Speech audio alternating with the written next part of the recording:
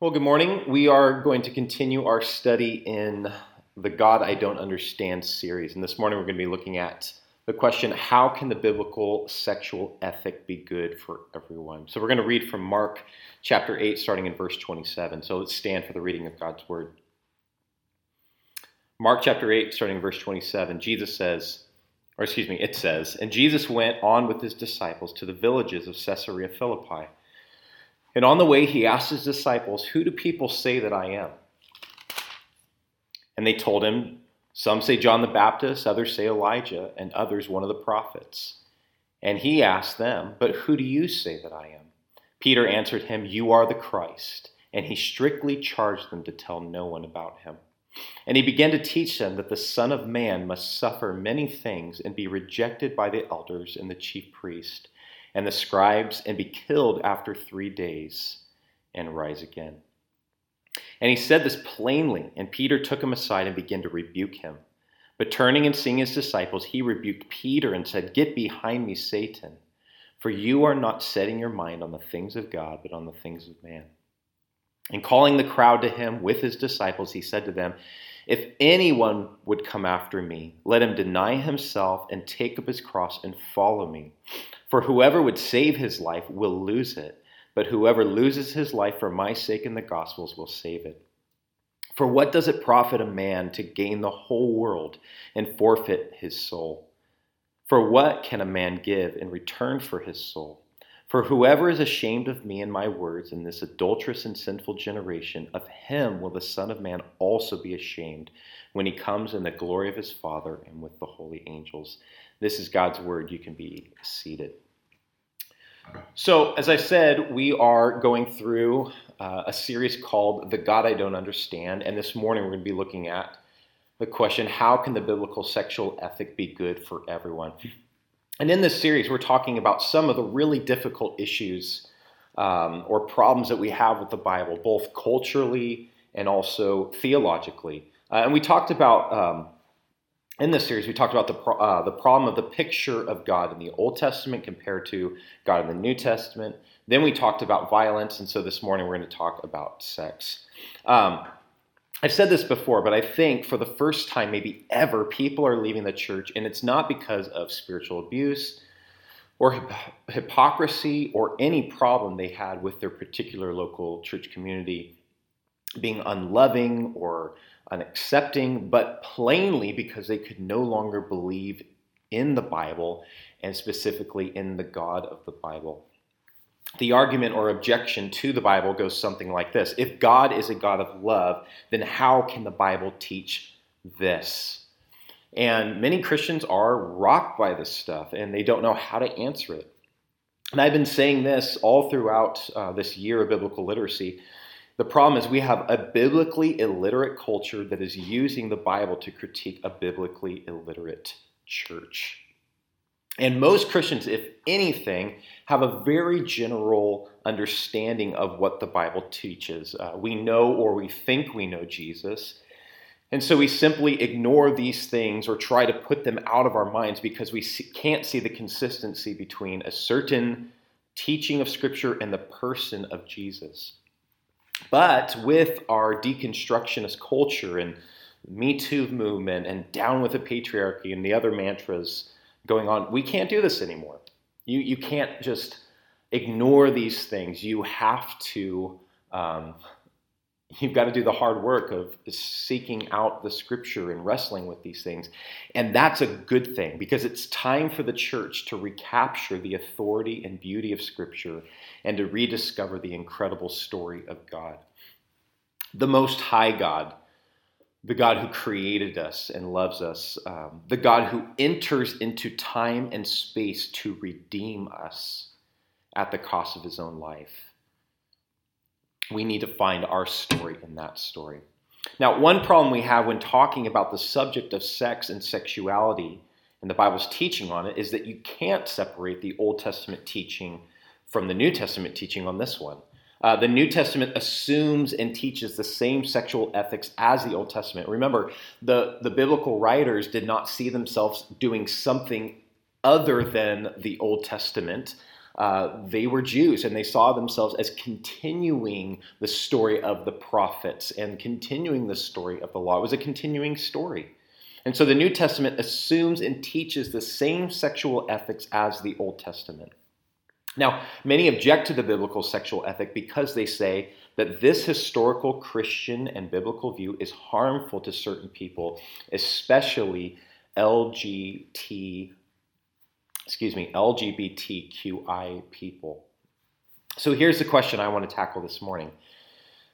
Again, how can the biblical sexual ethic be good for everyone? And before we get into the points of the sermon, I want to give a sort of disclaimer, and that's this. I know that for some of you, this subject is deeply personal. And that might be because of your own struggles with sex and your sexuality. It may be because of a loved one or dear friend who is gay, transgender, or dealing with gender dysphoria or other sexual identity. And so my desire this morning is not to place a brick wall in front of you and say, this is the end of the discussion, here is the truth, deal with it, but rather to start a conversation and dialogue that should have already been going on in the church. We want to talk about how do we wrestle with God over these issues of sexuality that are so personal and so relationally sensitive. I think for many, this debate is framed as a choice between either scriptural faithfulness or love of neighbor. And the gospel doesn't pit love versus faithfulness or truth versus grace. We know that love is the supreme command of God. We are called to love and serve God while also loving and serving our neighbor. And that's what I hope that this conversation will be and what it will lead to. It will lead to faithfulness to both these commands, to love God supremely and to love our neighbor as ourselves. So let's begin the conversation. I want to talk about what is the biblical sexual ethic, first of all. Now, when we talk about the biblical sexual ethic, I think we need to talk about where we're at as a culture. So most modern Western people would say that sex is about pleasure, self-expression, exploration, novelty, and spontaneity. And as far as I know, the one rule of our culture's sexual morality is mutual consent. I got this from John Tyson, pastor in New York City. He says, the sexual liberation viewpoint says desire plus consent equals freedom. Desire plus consent equals freedom. But the question is, are we more free as a society, as a culture with our views on sex? Has this made us more free? Actually, the increase in violent pornography, open sex, cohabitation has not made us more free or more fulfilled. All the free open sex and access to pornography is producing less bonding and connection, and it's in fact producing loneliness. Last year, Britain appointed a loneliness minister because of this very reason. A loneliness minister.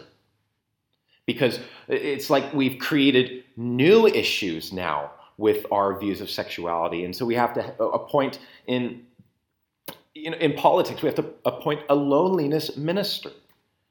So this narrative actually looks more like desire plus consent equals disillusionment.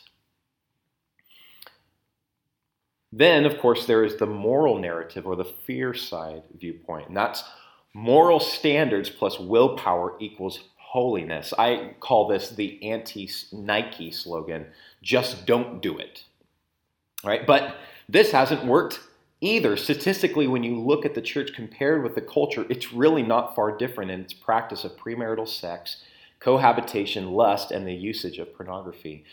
So the way this really works is moral standards plus willpower equals failure. And this has produced incredible shame and guilt in the church. I mean, people struggling with these things and they can't talk about it.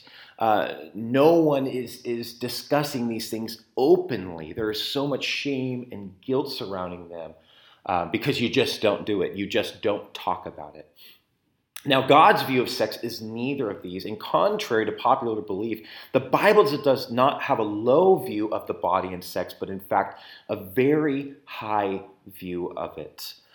Oftentimes we think that the Bible's down on sex and sexuality, and that is in fact is more of a Greek philosophy. That's Platonism, thinking that the body is bad, and so our culture thinks that it doesn't matter what you do with your body, it's about the emotional connection. See, the Bible actually, it doesn't teach any of this. It connects both body and soul. Both are created by God. God invented the body. He invented sex. He made the first humans male and female, sexually complementary. And he called them to be fruitful and multiply. The modern translation of this would be, have lots of sex. Make lots of human covenant partners who will fill the earth with God's image. Sex is God's idea. Now, the first man and woman become a biblical prototype for marriage and sexual relationships, so that when Jesus is questioned thousands of years later about marriage or divorce, he always references Genesis 2 and the story of the first marriage, highlighting the fact that they are male and female, that they become one flesh, so complementary halves that are united, and that in their relationship they are naked. This speaks of openness, transparency, trust, and unashamed, without fear. There is authenticity and total vulnerability.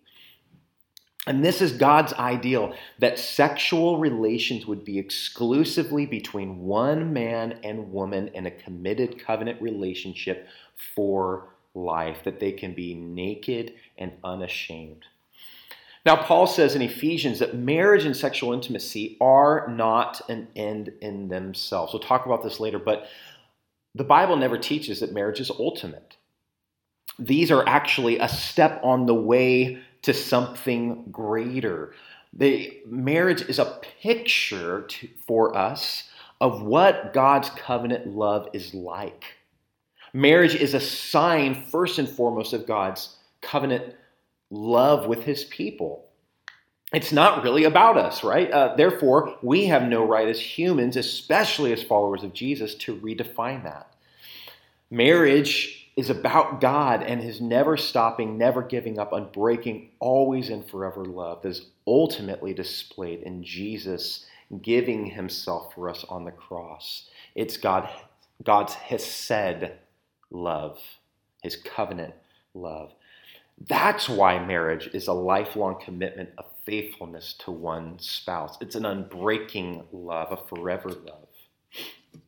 Now, sex in marriage, therefore, is the way that we say to our spouse, I belong to you and you alone. It's a way to know our spouse deeply. It's a way to serve your spouse, a way to give pleasure rather than to get pleasure. And there's obviously an intimacy and vulnerability that comes with being sexually exclusive. Now, Jesus' followers abstain from extramarital sex and fight lust in order to witness how God works in the gospel. What do I mean? God calls his people into an exclusive relationship with him, a marriage covenant, and to give him anything less in return is unfaithfulness. The Bible is basically saying then to us, you should not give yourself sexually to anyone until you have committed every part of yourself to that person. Just as God does not give his intimate love to people outside of a covenant with Jesus. Our lives as Jesus followers are to pattern God's life and love in every way. So we don't give our bodies sexually to someone until we have committed every other part of our life to them, just like God does not give his intimacy to us until we are in a picture of that sexual intimacy, until we are in deep covenant relationship with him. Finally, sex outside of marriage covenant, therefore, undermines the character quality of faithfulness, which is to be so integral to God's community people. It's a huge marker of God's people. Faithfulness is necessary for true community, and it's so crucial, this mark of faithfulness, whether you are married or single, to be faithful first and foremost to the Lord and be faithful to the community that he's called us to. So Jesus calls his followers that are married, not just to sexual fidelity, but to total and complete fidelity to one spouse. In thought, word, and deed, you can find this in the Sermon on the Mount, right? It's a wholehearted or whole person devotion. And anything outside of that is out of sync with the way of Jesus. So this is the biblical ideal of how sexual relationships work. It's within marriage. That's the context. Anything outside of or less than this, the Bible calls sexual immorality. So anything outside of one man, one woman in a lifelong committed relationship, any sexual relationship outside of that, the Bible calls sexual immorality. And this term is used like the sexual junk drawer, really. You ask the question, well, is this in there? Yeah, if it's outside of what we just said, the Bible teaches about sex, it's in there, right? Well, how about that? Yes, it's in there. It's the sexual junk drawer. And in multiple places, we're told that those who practice sexual immorality in any or all of its forms will not be part of God's kingdom. So there it is.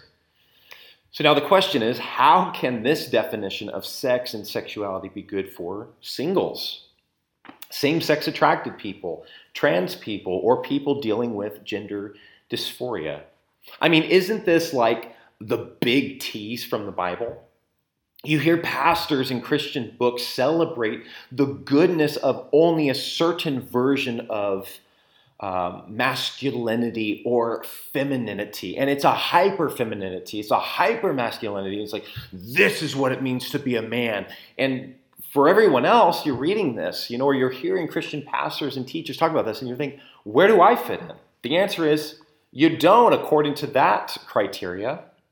Or we hear people talk about the greatness of marriage and sex for everyone then who doesn't fit inside those categories. Well, too bad, right? It's like, where do the rest of us fit in? You don't. The question is this an accurate depiction of biblical teaching? No, it's not. It's more of a depiction of our culture being over-sexualized and its previous views of hypermasculinity and hyperfemininity, and now its rejection of that because it is toxic, because it's not actually accurate. Driving a truck, shooting guns, being macho does not make you a man. Wearing makeup, liking pink, being into rom-coms does not make you a woman. Your anatomy, your chromosomes is what makes you a man. Your anatomy, your chromosomes is what makes you a woman. And we need to get back to the biblical definitions of these things and stop emulating the culture. And this is so unfortunate that we are more shaped by the culture than we are by the Bible. And so this morning, I hope that we can correct some of this stuff. So here's another question. Who gets sex and sexuality 100% right? Who gets it right? Nobody. Jesus. He's the only one that gets sex and sexuality right, or 100% right? So something we don't talk about enough, I think, is the sexual brokenness of human nature. We are sexual creatures, and this is something created by God. It's good, but because of the fall in Genesis 3, sin has tainted everything. So even something good like sex and sexuality is tainted by sin. We have unnatural desires that God did not create us to have. We have gender dysphoria, confusion about our bodies and our feeling out of sync in our minds with our bodies. We have gender dysphoria. We have misdirected desires. We objectify in sex both the male and female sex. We use and abuse with sex. We make sex a totally selfish and self-fulfilling act. All of us suffer from sexual brokenness.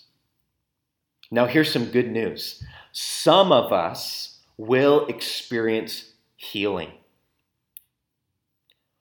All of us will struggle to some degree with sexual brokenness. And the great news is this: one day we will be made whole. One day we will be made whole. God will make us new. Those desires that are unnatural, those desires that are out of sync with who God created us to be, that are out of sync with our anatomy, one day will be removed in the new heaven and the new earth. This is something we need to remember, church. This is something we need to look forward to, and this is something that we need to remind one another of often. We need to remind one another, like, we're all sexually broken.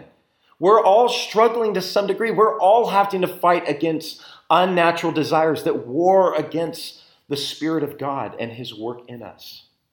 See, the Bible is full of sexually broken people.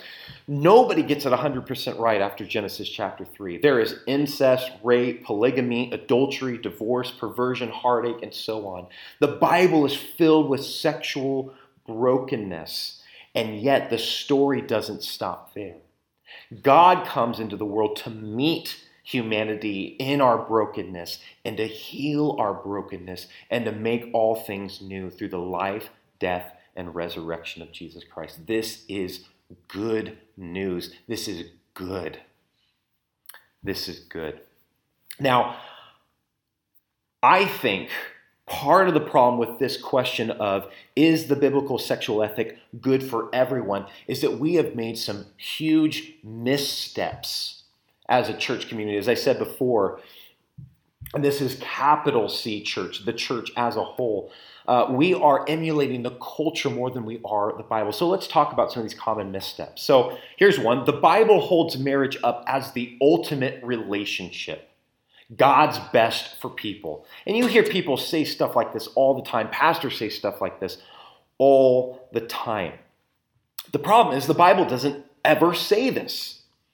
And unfortunately, our culture, and especially the church, wrongly held up marriage as the only relationship in which we can experience love and intimacy. Think about that. The only relationship in which you can experience love and intimacy. It's no wonder that our nation, our country, legalized same-sex marriage, right? If this is the only relationship of love, if this is the only relationship that you can experience intimacy, how could we not? But the Bible doesn't ever say that. So we misstepped in this way. The Bible actually celebrates many and varied, intimate, and loving relationships that people can have. In the Bible, though marriage is held up as something good, something that God created, marriage is still penultimate. I mean, you ever read through Paul in 1 Corinthians? And I think just culturally, we read Paul and, he says, listen, marriage is good. And then, like, in the next sentence, he's like, and singleness is good. And we're like, well, which one is it, Paul? And he's saying, no, you don't understand. It's both. And I think the problem is that we can't read it without our cultural ears. Or read it without our cultural eyes. We can't hear it without our cultural ears. And so we're confused by it. But Paul is celebrating both marriage and both singleness. Both are good. Why is that? Because marriage is only penultimate. It's not the end. It's not everything. Why? Because only God is ultimate. Therefore, the biblical sexual ethic does not refuse or bar people from God's best. God's best has been offered to everyone through the life, death, and resurrection of Jesus Christ. Paige Benton wrote an article. It's on the internet. You can find it. It's called Singled Out for Good. And here's one thing she says within that article. It's great. She says, to be single is not to be alone. If someone asks me if I am in a relationship right now, my immediate response is, yes, I am in dozens. Our range of relational options is not limited to getting married or to living in the soundproof, isolated booth of Miss America pageants. Christian growth mandates relational richness. The only time folks talk about human covenants is in premarital counseling. How anemic. If our God is a covenantal God, then all of our relationships are covenantal.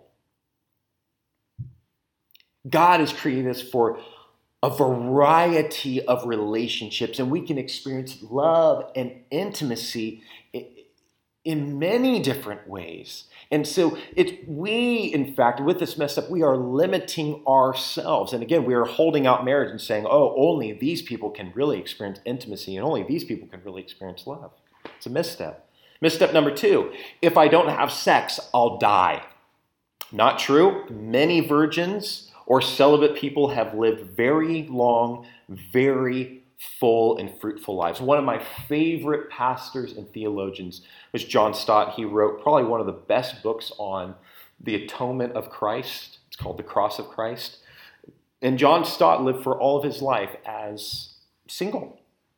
And he did incredible things for the kingdom of God. And he had great relationships with both male friends and female friends, and he celebrated that. We should be holding these saints up to emulate them. We should be talking more about singleness and marriage. We need to bring marriage down to where the Bible actually puts it, and we need to take it off of its pedestal. Okay, misstep number 3. If I don't have sex, I'll never have intimacy with another human being. Now, I mentioned this a little bit already, but this is simply not true. Again, it's our Western culture that has defined intimacy in this way. King David said that the friendship that he had with Jonathan was better than the love of women. Now, we read that, and we read some homoerotic things into that in our culture, but that is actually not what's going on with David and Jonathan. Could it be that David and Jonathan had such an intimate bond that it was more meaningful and powerful than anything David did in bed with the multiple wives he had? See, we need to rediscover the true nature of intimacy and friendship in the church by celebrating all the varied relationships and relationship dynamics that God has given to us. Many people don't know this, but Freud is actually the one who has influenced our culture and the church in this way. See, Freud thought and taught that if you had affection or desired affection from an individual, whether this be your mother or your father, your brother or sister, or a friend, it was because of sexual desire that you had for them. And so this is brought in, it just kind of seeped into our culture almost unaware. Because if you look at photographs from like 100 years ago, you see all these men who are not gay, and they are putting their arms around one another, holding hands, legs crossed over one another in photographs. And I was reading this article talking about how this is the way that men express their deep love and intimacy in friendship with one another. These men are not gay. They loved one another and had deep affection for one another.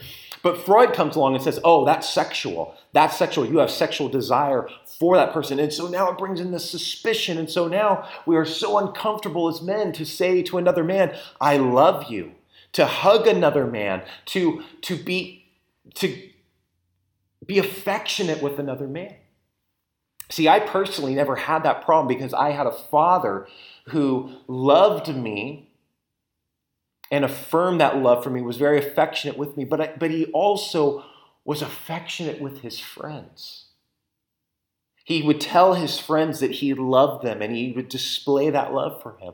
And so actually, with many of you, when I first came here and we were getting into a friendship and a relationship, over time, I told you that I loved you. And some of you told me that made you very, very uncomfortable at the time because you had never had another man tell you, maybe besides your father, that he loved you. You had never had another man express that deep love or affection for you. And it made you really uncomfortable. And then, of course, some of you told me that now, though, growing in friendship and a deep fondness for one another, now you're comfortable with that too. And you say, I can say, I love you too. And that's a good thing. We should be celebrating, again, all the varied relationships that God has given us. Sex is not the only place that we can have intimacy. Therefore, God is not banning anyone from deep intimacy or covenant relationships. Our culture is. The problem is we define intimacy to mean only one thing: sex. The church again, needs to put marriage and sex back in its proper place. Misstep number 4. If I don't find a spouse and have children, I will never be or have a family.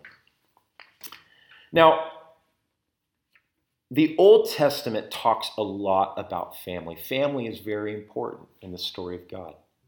And of course, it's the family of Abraham, right? That's who the promises of the Messiah are going to come through. Then it's the family of David. And yes, the Old Testament does celebrate the blood family, and this is very important. But you know, it's interesting. When you come into the New Testament, though family is a huge theme of the New Testament, it is not the blood family. The story has changed. It's now a family of every tribe, tongue, nation, and people. See, in the new covenant, God offers us in Christ all the love and security we will ever need, practically found in his family community, the church.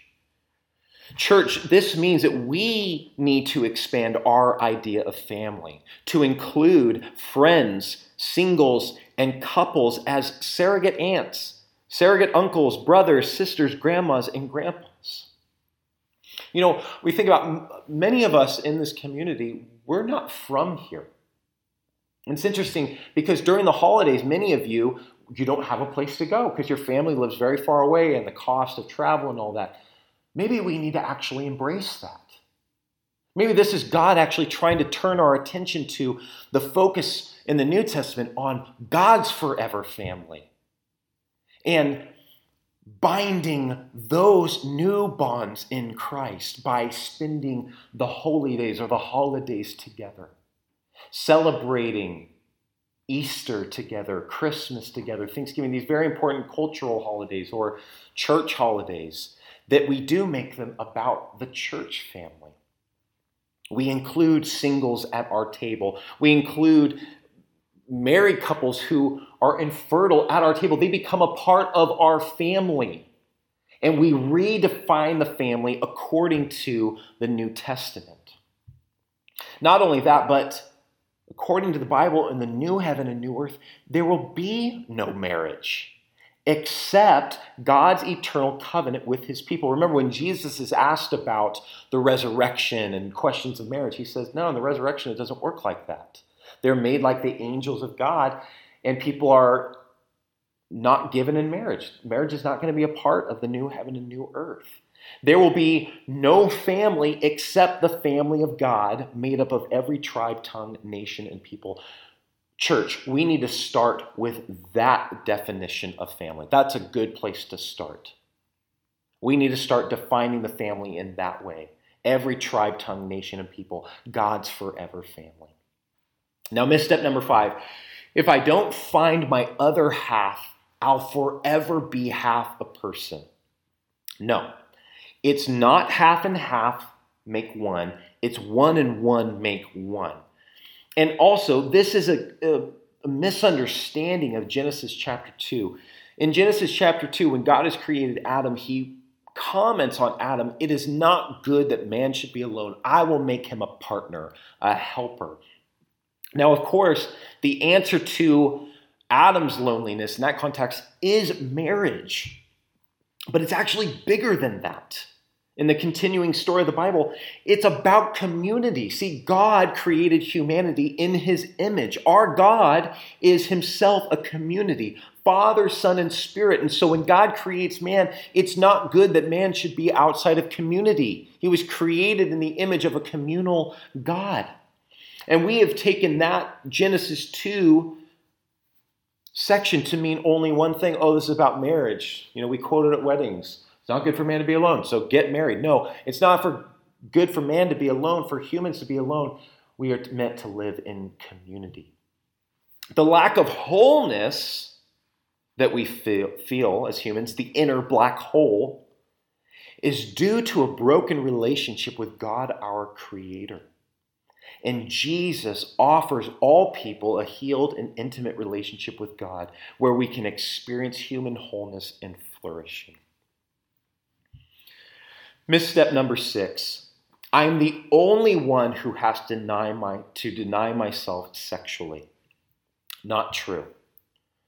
All followers of Jesus, just like Jesus, must submit and sacrifice their sexuality, their body, and sexual expression, their will, to God. We must submit and sacrifice both body and will to God.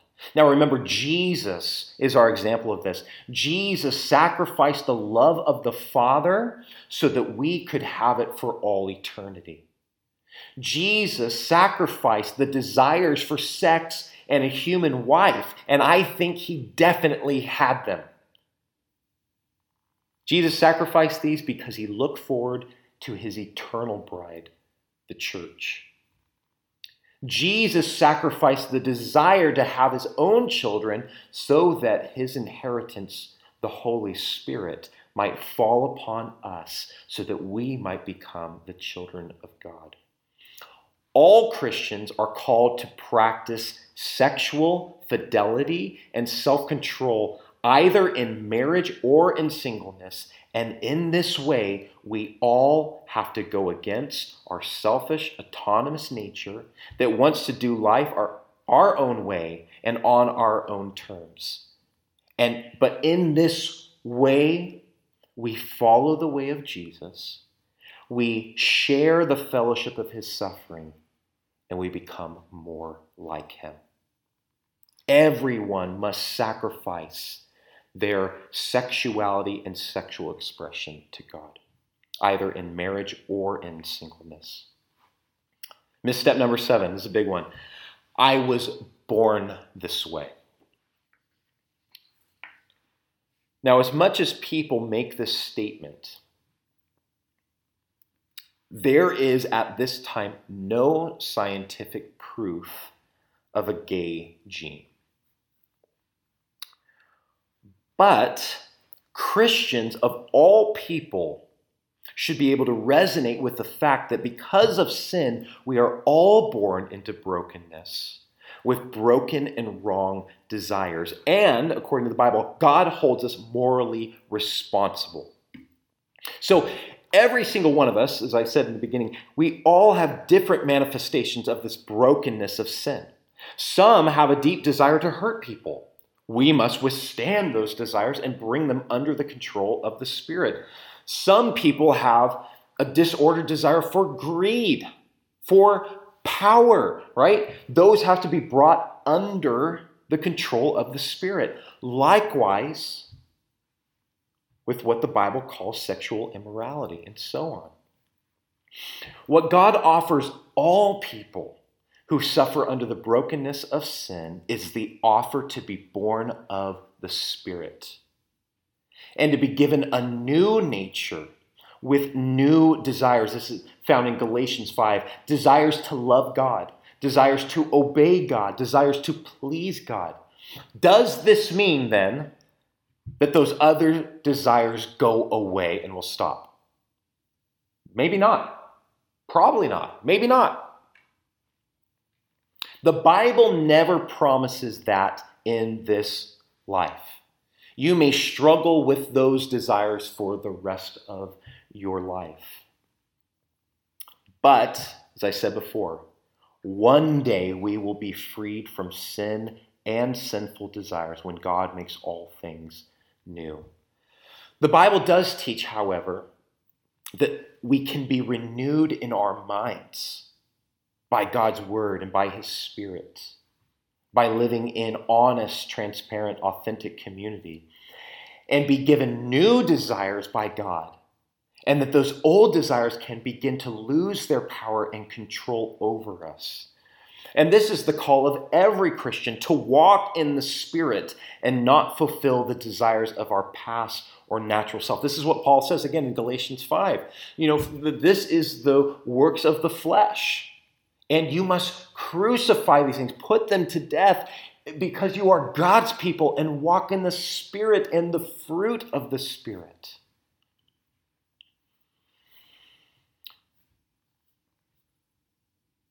Here's another objection. This doesn't seem fair. What do we mean by fair? And what parts of life on this fallen planet are fair? Is it fair that we were born in bougie Sonoma County, live here in 2019, and that some were born in the slums of Sri Lanka and lost their lives this last week in a terrorist bombing? Is that fair? It's not fair. So what do we mean by fair? I will say it is unfair that we often call same-sex attracted Christians to deny themselves in order to follow Jesus, all the while we court porn addiction, marital unfaithfulness, and divorce. Or if we're single, we hook up and somehow justify our sin as being more okay or more sanitary than theirs. It's unfair and unrighteous anytime we call others to costly follow Jesus while neglecting that same call in our own lives. That is what is unfair. Ed Shaw wrote a book called Same-Sex Attraction in the Church. I highly recommend this book. He says this: for some reason in our generation, following Jesus is no longer about our sacrifice and suffering. Western Christians have by and large stopped denying ourselves. We now more talk about our right to be ourselves. Our Christian lives are more about self-gratification, seemingly denying the existence of Jesus' words, his words about taking up our cross and following him. Our lives are a continuation of our previous lives with a thin Christian veneer, just being nicer to a few more people. The crosses we bear are the small annoyances we haven't yet managed to rid ourselves of, rather than any significant suffering we intentionally embrace because we are following Jesus and want others to follow him too. We've chosen to ignore that fact that Jesus calls his disciples to make a conscious and costly decision to sacrifice ourselves, to say no to things we might want, even deserve or need, because that's what it means to follow his example. Wow. Things we might want, even deserve, or need, to sacrifice those things in order to follow Jesus' example. So, is the Bible sexual ethic good? I think part of the issue is the definition of good. It's interesting because we live in a time where the world is, Western philosophy is choose your own adventure. Don't let anybody tell you what's right and wrong. You choose for yourself. You decide. You figure it out. And yet we have the audacity to say, that's not good. Says who? So whose definition of good are we talking about?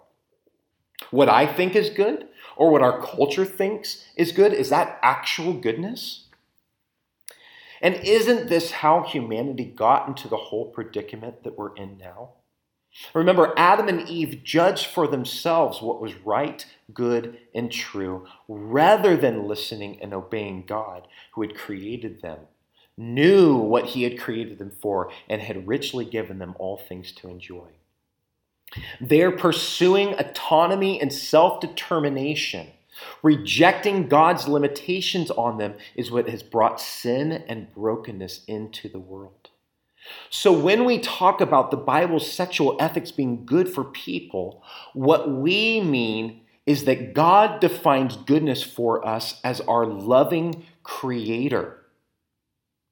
God speaks to us in Scripture as a father who dearly loves us and wants what is best for us. And as our creator and our father, he has put restrictions and limits on our freedom, not to keep us from blessing, but to preserve us for it, that we might become what we were created to be. Alistair Roberts and Andrew Wilson, in their book Echoes of Exodus, the book we're doing for our men's fellowship, they say this: escaping from Egypt is only half of the Exodus. It's easy for us to forget this. In an age where freedom is understood as merely being freed from oppression, from constraint, or whatever, this aspect of liberation, as wonderful as it is only half of the deal. In the scriptures, more emphasis is placed on the freedom for worship, for flourishing, for growth in obedience and joy and glory. Human beings are not designed to be free from all constraint, slaves to nothing but our own passions, triumphantly enthroned as our own masters, even our own gods. Everybody serves somebody. So the point of the Exodus is not just for Israel or for us to find deliverance from serving the old master. It is for us to find delight in serving the new one.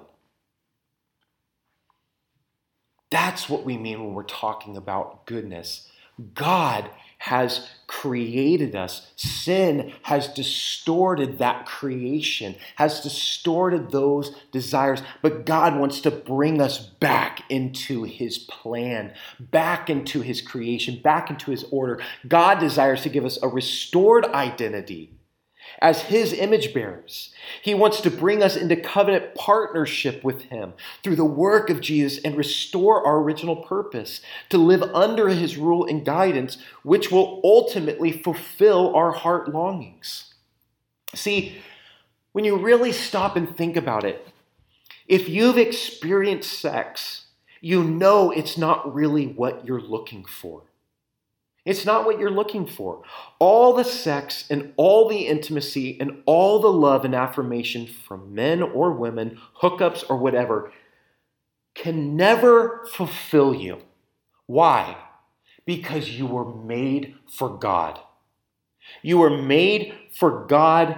Your soul and body long to be reunited with him. That is the longing deep inside of you. One person said, every man who knocks on the door of a brothel is looking for God.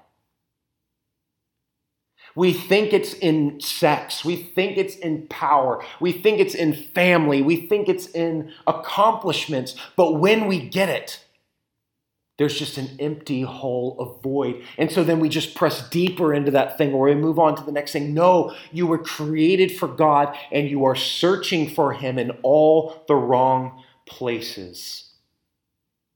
And the gospel is this: God has come looking for you in the person of Jesus Christ. He came and he sacrificed for you. He laid aside his power and glory. He became man, and yet he resisted the desires of selfishness and autonomy and self-will and self-determination to choose his own path and own self-fulfillment. No, he sacrificed all of that to bring us in and to make us a part of his family so that we could be brought back to God and find the love we've always been looking for. And he offers himself to you. He offers himself to anyone who is hungering, anyone who is thirsting, anyone who can't be fulfilled. He offers himself to you. Now, Jesus, in his teaching here in Mark 8, as we read in the beginning, defines for all people what that offer looks like and what it means to follow him. Let's read it again.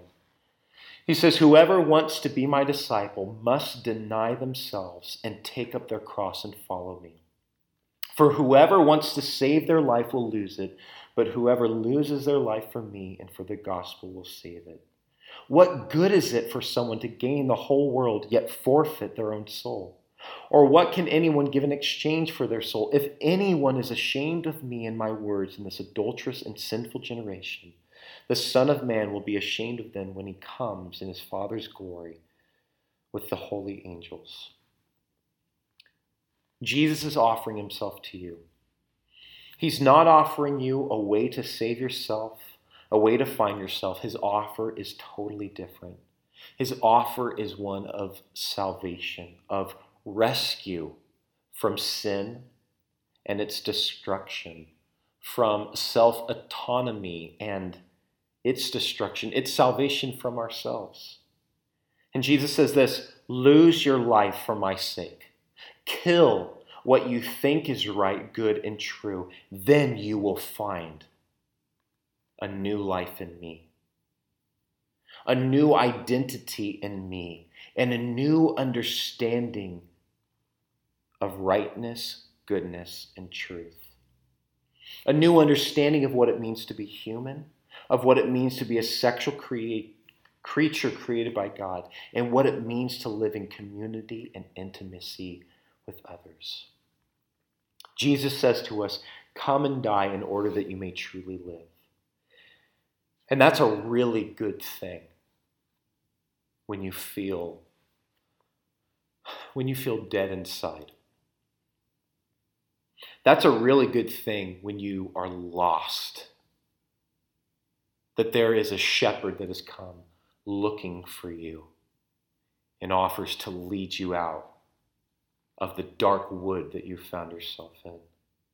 It's a really good thing when you're lonely and you can't find community, intimacy, and love.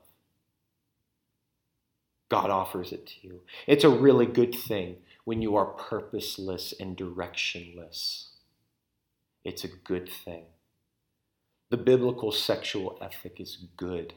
And it's not just good for married people, it's good for single people too. It's good for all. Now, this is not the end of this conversation, but I think that this is a good place to begin. It's a good place to begin because the sexual revolution is unraveling in our culture. And we are going to have people who are disillusioned and sitting among the ashes of what they thought was their home, what they thought was their place, what they thought was their true identity. It's burning to the ground. And church, we need to be ready to receive these people into our family, into God's family, and say, you have a seat at the table. You have an identity with God's people, a purpose and a place here. You have honor in this community. We need to be ready for when that happens. God help us that we would be ready. Let's pray.